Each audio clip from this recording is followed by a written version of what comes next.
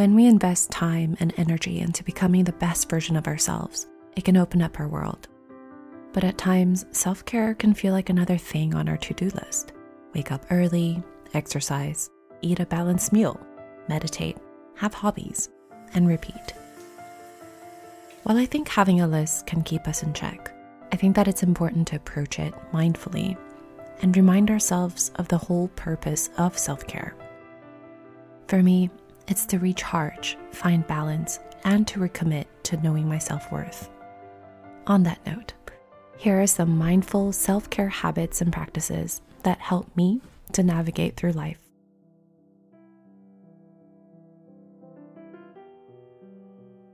Like nature, I believe that we also go through different seasons in our lives. Spring is when we feel motivated. Summer is when we are energized and social. Fall is when we feel more reflective. And winter is a season when we need to slow down and rest. Taking notice of which season I'm in has helped me tremendously to understand what my body, mind, and soul needs at that time in my life.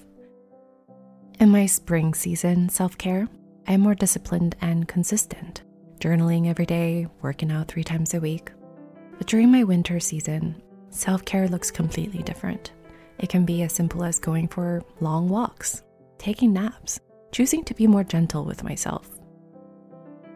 A big part of self-care is tuning in, listening to our intuition, and providing ourselves with what we need. This way, we don't just meet the standards of what balance looks like, but we're taking the matter into our own hands and becoming the best versions of ourselves. Like in nature, we can't change the seasons, but the best we can do is honor it and just go with the flow.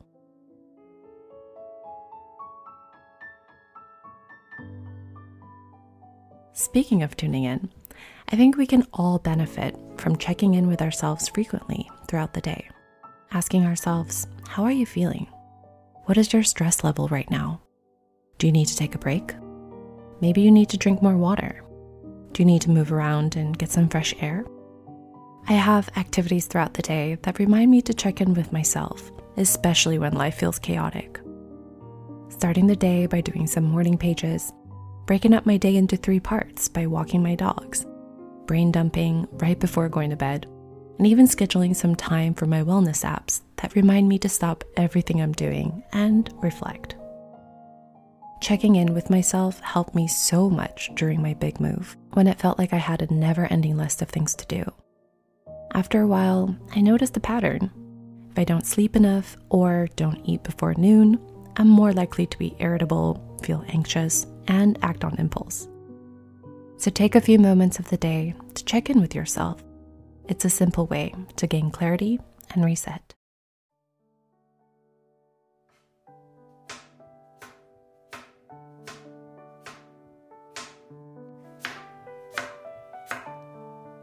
When I had a 9-to-5 job, my daily breakfast was a granola bar and coffee on the way to work. So it's a real treat to be able to cook brunch for myself and enjoy every bite with ease. There are pros and cons to working from home, but I see this as a big perk and a privilege, and has become one of my favorite things.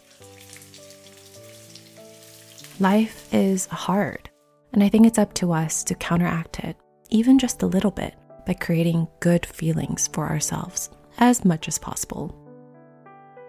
So I try to inject little happy moments into my day, and it's been one of the best self-care practices. Cuddling and running around with my dogs, listening to my favorite music and having dance parties, laughing at memes with my husband, taking nature walks, simple and silly things. What did you love doing as a kid? What makes you laugh uncontrollably? What makes your heart smile? Whatever it is, sprinkle it throughout the day to make your days a little bit brighter and a little bit lighter.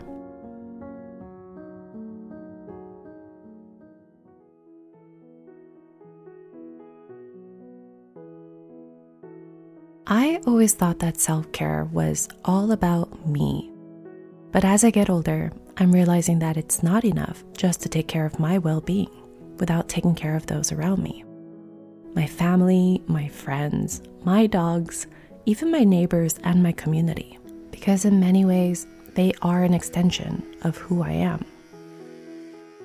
It might be just a phone call, a text message, or even a knock on the door to say, "Hey, how are you? How are you feeling? Can I be involved in any way? If you need me, I'm here for you." It can be verbal or nonverbal, but whatever the gesture may be, I think doing our part to take care of each other is beneficial for everyone involved. We are social creatures, after all. Of course, mean what you say, set your boundaries, only give what you can commit to. But if you are in the position to help someone else out in any way, always take the opportunity to do so. You might find that you're actually fulfilling your own needs as well.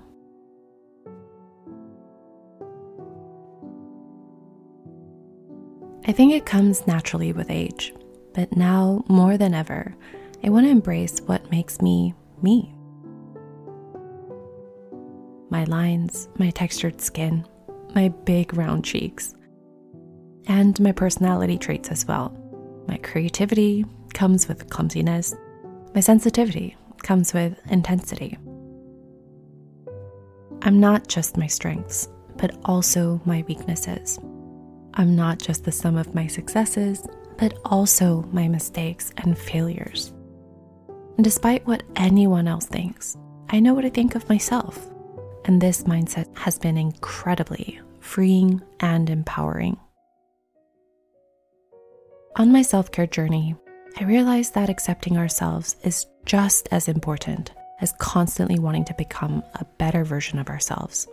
If we can't fully love who we are in our current state, that we won't, even with more money, better bodies, healthier habits, and so on.